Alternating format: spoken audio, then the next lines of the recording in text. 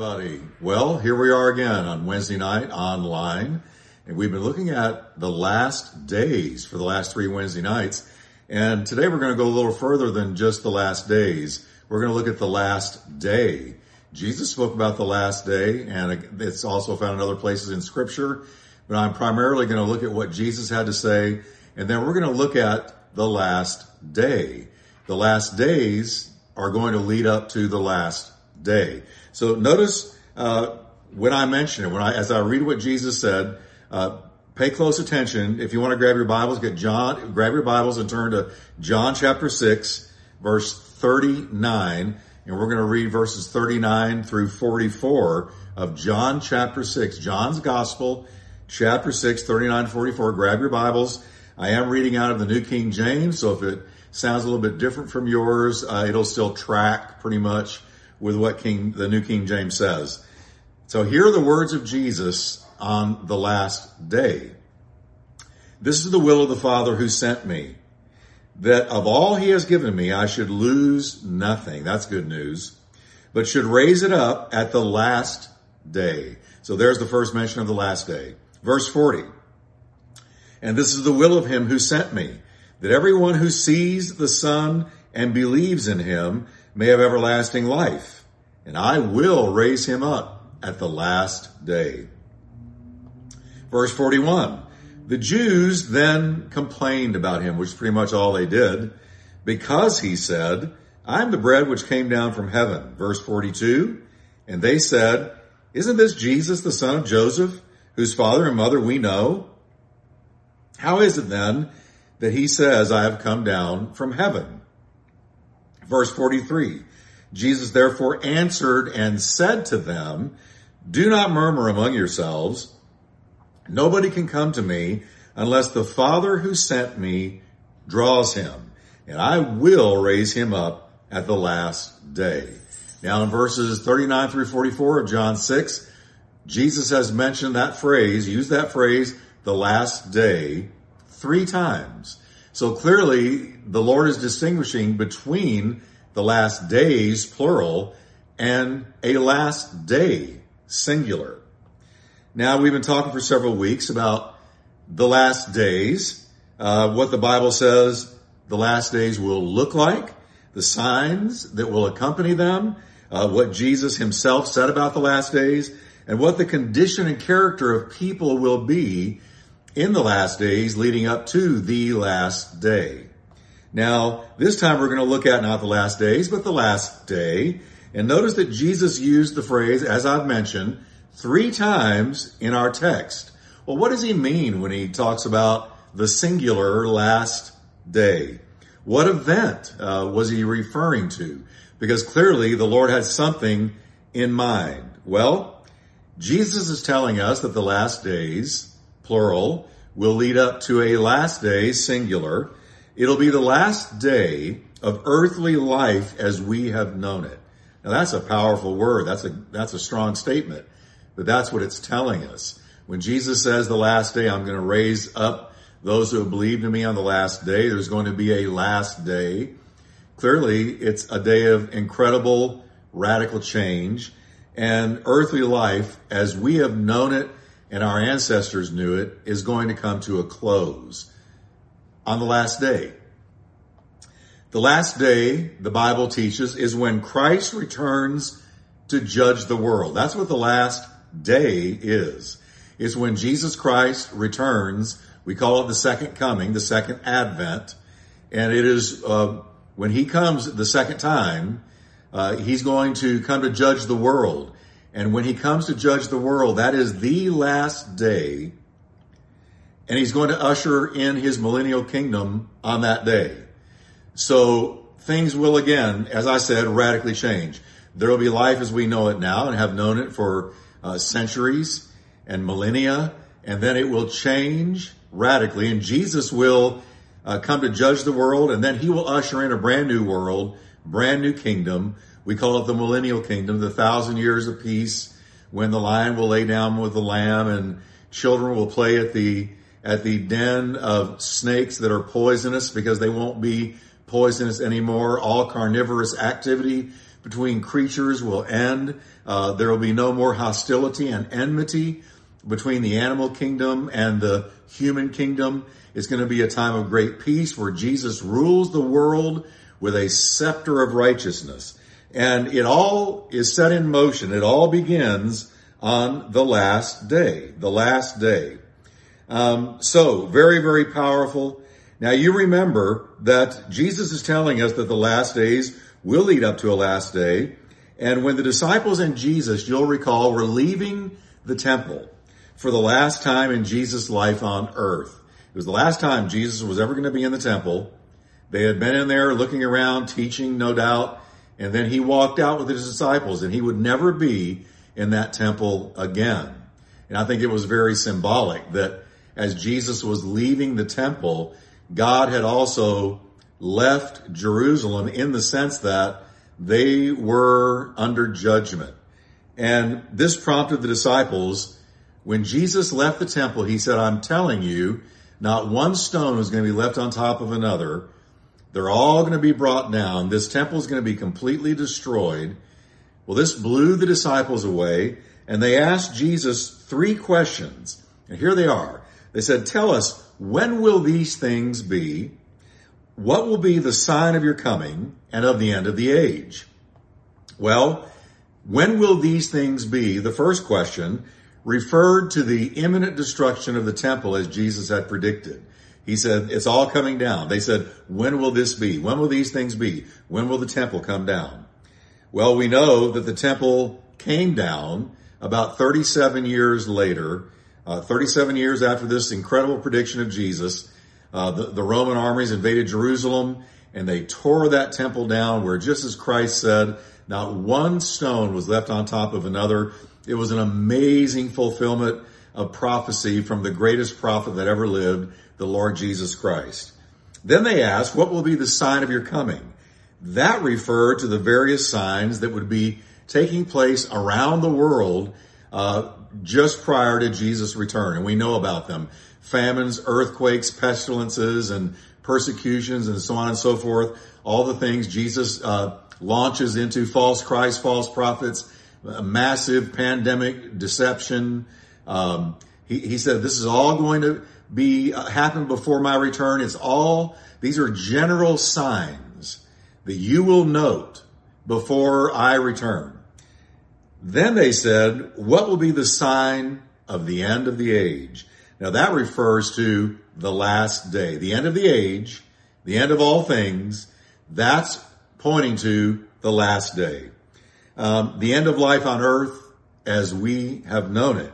The last day is the end of the age, and it culminates in the return of Jesus Christ to the world. Now, it's very important. So Jesus said, all right, you're asking me when these things will be. Let me tell you that when you see Jerusalem surrounded by armies, you better flee. Now I'm quoting from Luke 21. You better flee when you see the armies of Rome surrounding Jerusalem, because then the end is near. Well, they did invade. They went through the gate and they got into the city. Over 1 million Jews were slaughtered. It was a horrible, terrible thing. And then they tore down the glorious temple, but the temple that Christ had departed. All right. But then what is going to be the sign of the end of the age? That phrase, the end of the age, Jesus said, it's going to be my return, the end of the age. That's the last day. Now, in answering those 3 questions, the Lord Jesus Christ took Matthew 24 to give us specific signs to look for. But in Matthew 25, he launches into several parables, all having to do, in my opinion, and the opinion of many commentators, with the last day, and how important it is for you and I to be prepared for the last day. He talked about the 10 virgins and whose lamps were either filled with oil or not. He talks about the returning householder. All these parables that Jesus went into to better explain the last day, the certainty of it, the imminence of it, and how important it is for you and me and all believers, particularly in the last of the last days, how important it is that we're ready for the last day. Now, in Matthew 25, as I said, he goes into that, but I want to look at the third parable, or the last parable that Jesus teaches on, and that's the parable of the sheep and the goats, because I believe for our purposes tonight, the parable of the sheep and the goats is most appropriate. This is the last parable among the several parables Jesus taught on being ready for the last day. Now, let's look at it, and I'm just going to break it down. And let's look at what Jesus told us about the last day and what he called the sheep, which are God's children, and the goats, which we will see are the lost. All right? Now, it's Matthew 25, verse 31. Jesus says, now let's really pay attention to this. Look in your Bibles, turn to Matthew 25, verse 31. Here we go. When the Son of Man comes in his glory, that's the second coming, and all the holy angels with him, definitely the second advent, then he will sit on the throne of his glory. So the first thing Jesus tells us in talking about the last day is that when the last day takes place, his throne will be established. The rule of Christ will begin. He will come in his glory, the angels with him, then he will sit on the throne of his glory.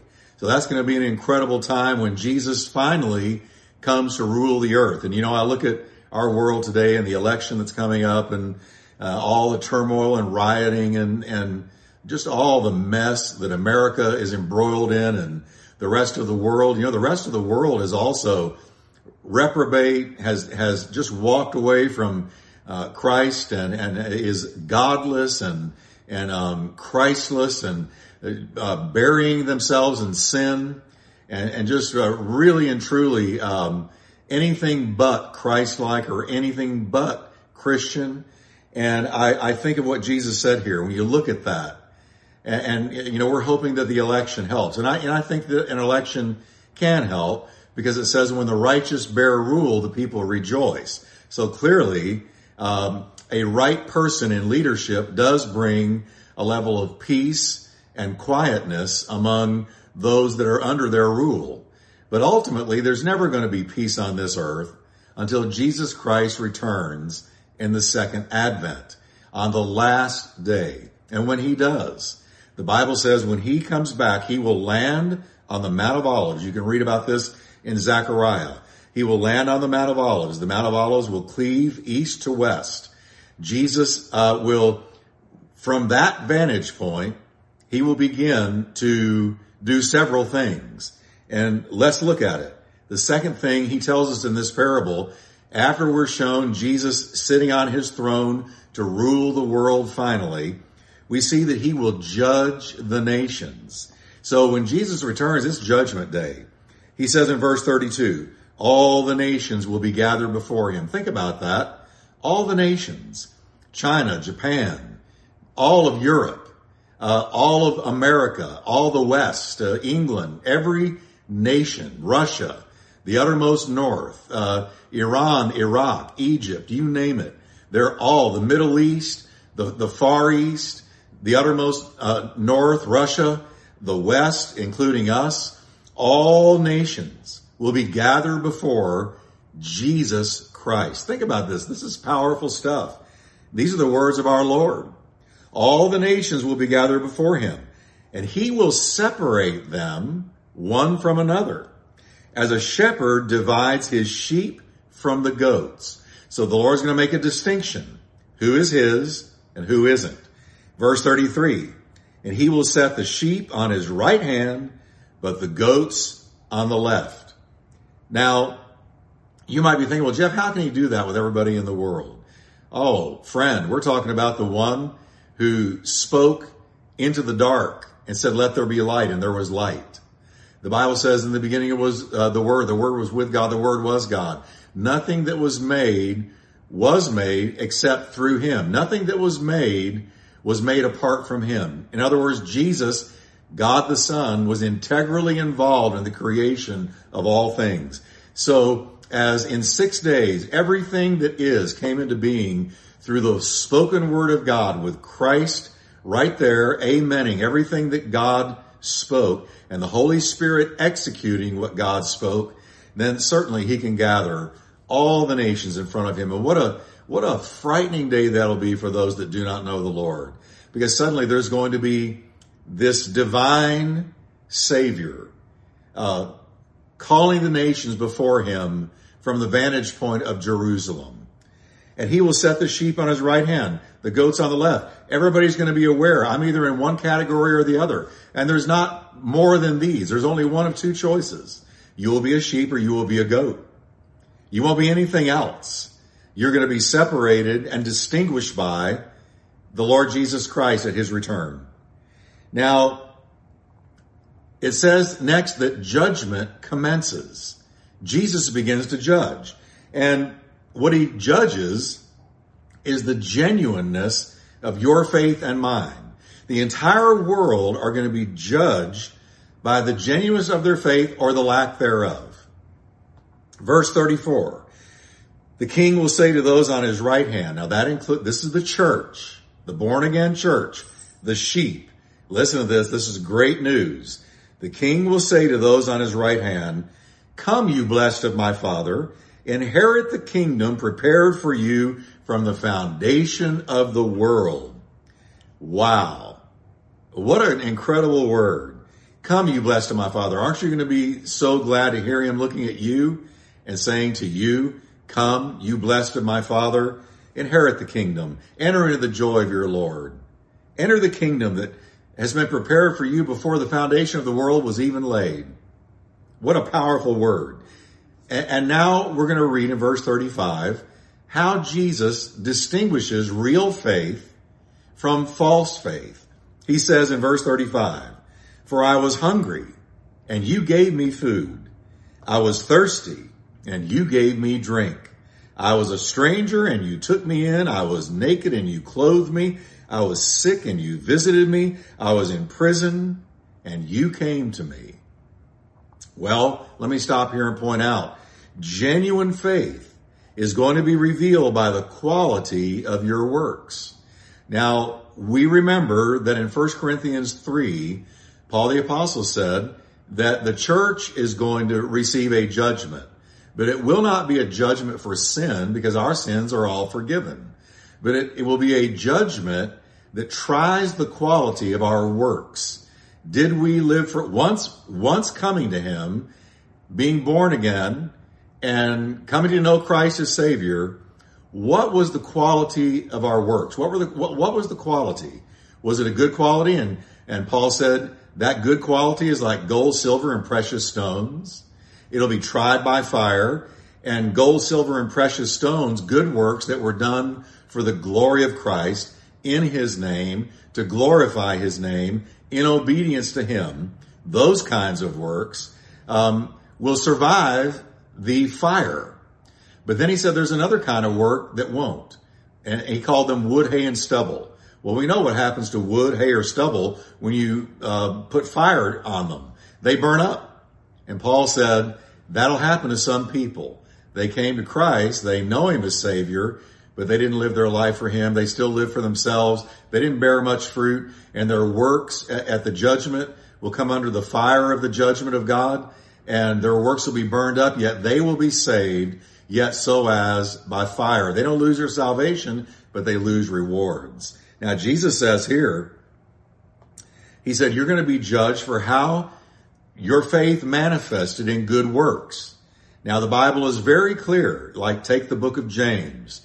James said, show me your faith without works, and I'll show you my faith by my works. Because faith without works is dead. In other words, if you've got real, true faith in God, it should manifest itself in good works. Now, we know that good works don't save us, but good works do attest to the fact that we have been saved. And so here's where Jesus is going. He's saying, I watched the way you treated people in my name. I was in prison. You came to me. And notice how he says, it was me you came to, because I was with those people. I was hurting for those people. I was hungry with them. I was identifying with their plight. And you came to me. Coming to them, you came to me. I was in a hospital, you visited me and brought me words of encouragement. You did it to the least of one of these, my brethren. You did it to me. I was hungry, you fed me. I didn't have any clothes, you clothed me. And Jesus said again, inasmuch as you did it to the least of these, you did it to me. Now, he's using a parable to make a point that when he comes, one of the ways he's going to know whether or not you were a sheep or a goat is by how you treated others in his name.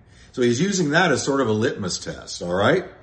And he goes on to say that many are going to be shocked when they realize that they didn't make it. Many are going to be shocked. There's going to be a shock factor at the second coming of Christ when he gathers all the nations in front of him, separates sheep from goats, and says to the sheep, those on his right hand, you clothed me, you fed me, you came to me, you visited me, you encouraged me, you prayed for me, you talked to the needy about me. And when you did it for them, you did it for me. So that will be a sign of your faith. But now he's about to talk to the goats. And with the goats, we're about to see a shock factor. So let's read it. Matthew 25:41. Then he will also say to those on the left hand, depart from me. Oh, what horrible words. What terrible words. I can't think of worse words. To hear the Lord Christ, the Lord Jesus, in Jerusalem, from Jerusalem, returned as King of Kings, Lord of Lords, as the reigning Messiah, taking over the earth, saying to me, depart from me. And it gets worse. You cursed, or you that are being cursed, is the way the Greek reads, into the everlasting fire prepared for the devil and his angels. Oh, what a somber moment this is, friend. Listen to this now. You got those on the right hand, the sheep. Now you got those on the left. He has divided the nations of the world and the people that are in those nations. And now he's looking at untold numbers of people and saying to them, depart from me, you that are being cursed, into fire, everlasting fire, prepare for the devil and his angels. Now it amazes me when people come along and say, well, the Bible doesn't really talk about hell, or hell is just symbolic. It's not a real place. And God would never really send anybody to hell like, these conservative Christians say that he will. Really? We're reading the words of Jesus here. And I want to point out, I want to just pause a moment here because this is so serious. I want to point out that nobody described hell more graphically than did Jesus Christ. If we were reading the Greek language, here's the way it would read. Depart from me, you that are being cursed, into the fire eternal. Into the fire, ages without end. Into the fire eternal. Ionis, the ages without end. There's no getting around this statement from Jesus. The judgment day is coming and there is a hell.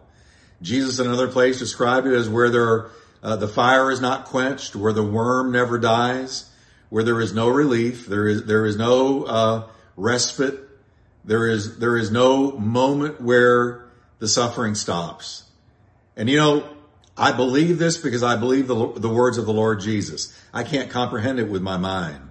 It's even hard for me to comprehend eternal life, much less eternal damnation, eternal suffering, where there is no end to it. Never. Ionis, age upon age upon age. The suffering goes on, takes place. No intermission, no stop, no rest, no respite.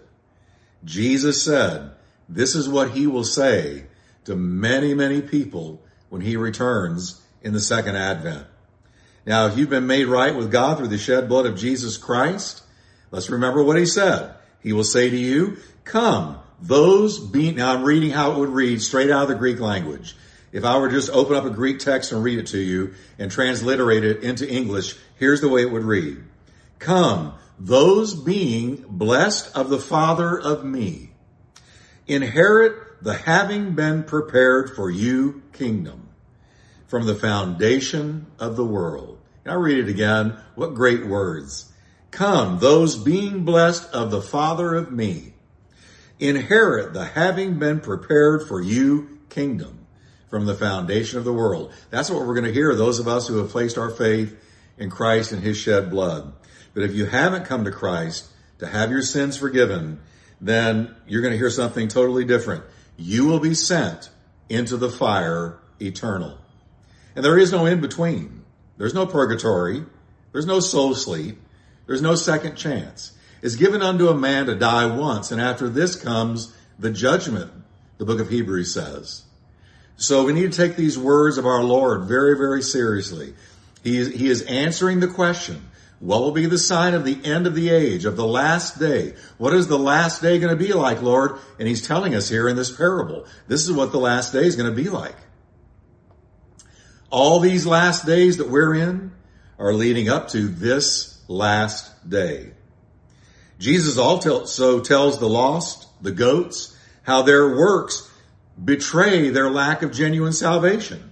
Verse 42, he flips the coin on the lost and he says, I was hungry, you didn't give me any food.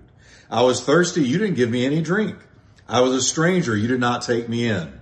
Naked and you did not clothe me. I was sick and in prison and you did not visit me.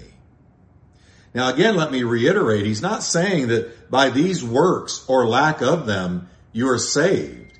He's saying these works or the lack of them attest to the fact of whether or not you did get saved. All right?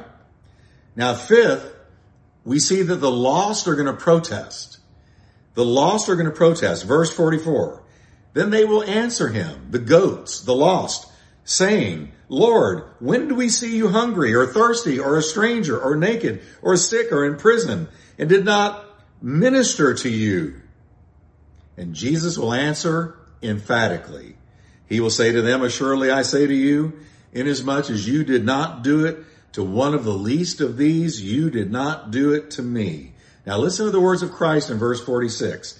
And these will go away into everlasting punishment, but the righteous into eternal life. That's it. One direction or the other, one destiny or the other, no other option, no other place, no other direction or way, no other outcome. These are it. Into everlasting destruction and punishment, or into everlasting life and joy eternal.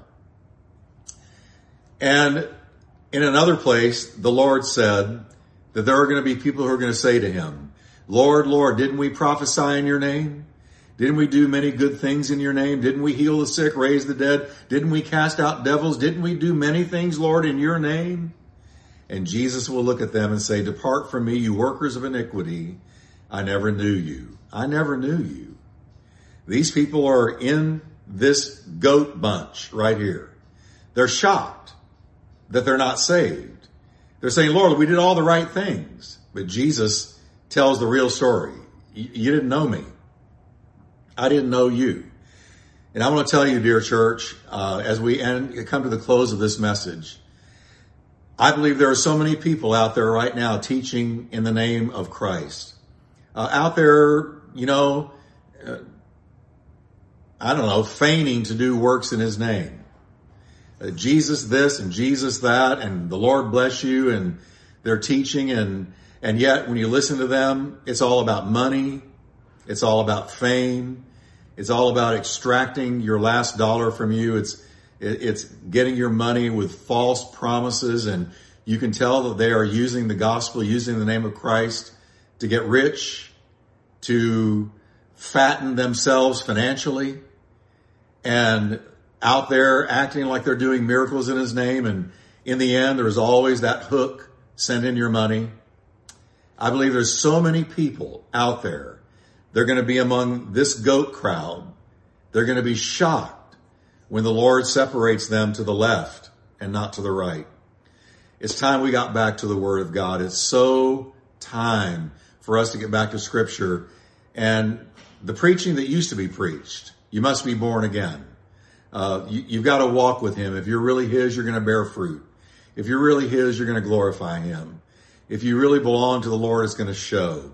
And it's not about getting a bunch of money from people you're fleecing, but it's about glorifying Christ and living the Christian life, picking up your cross daily and following him, dying to yourself, glorifying him, living for him. For me to live as Christ, to die as gain. That kind of mentality. Not what can I get? What can he do for me?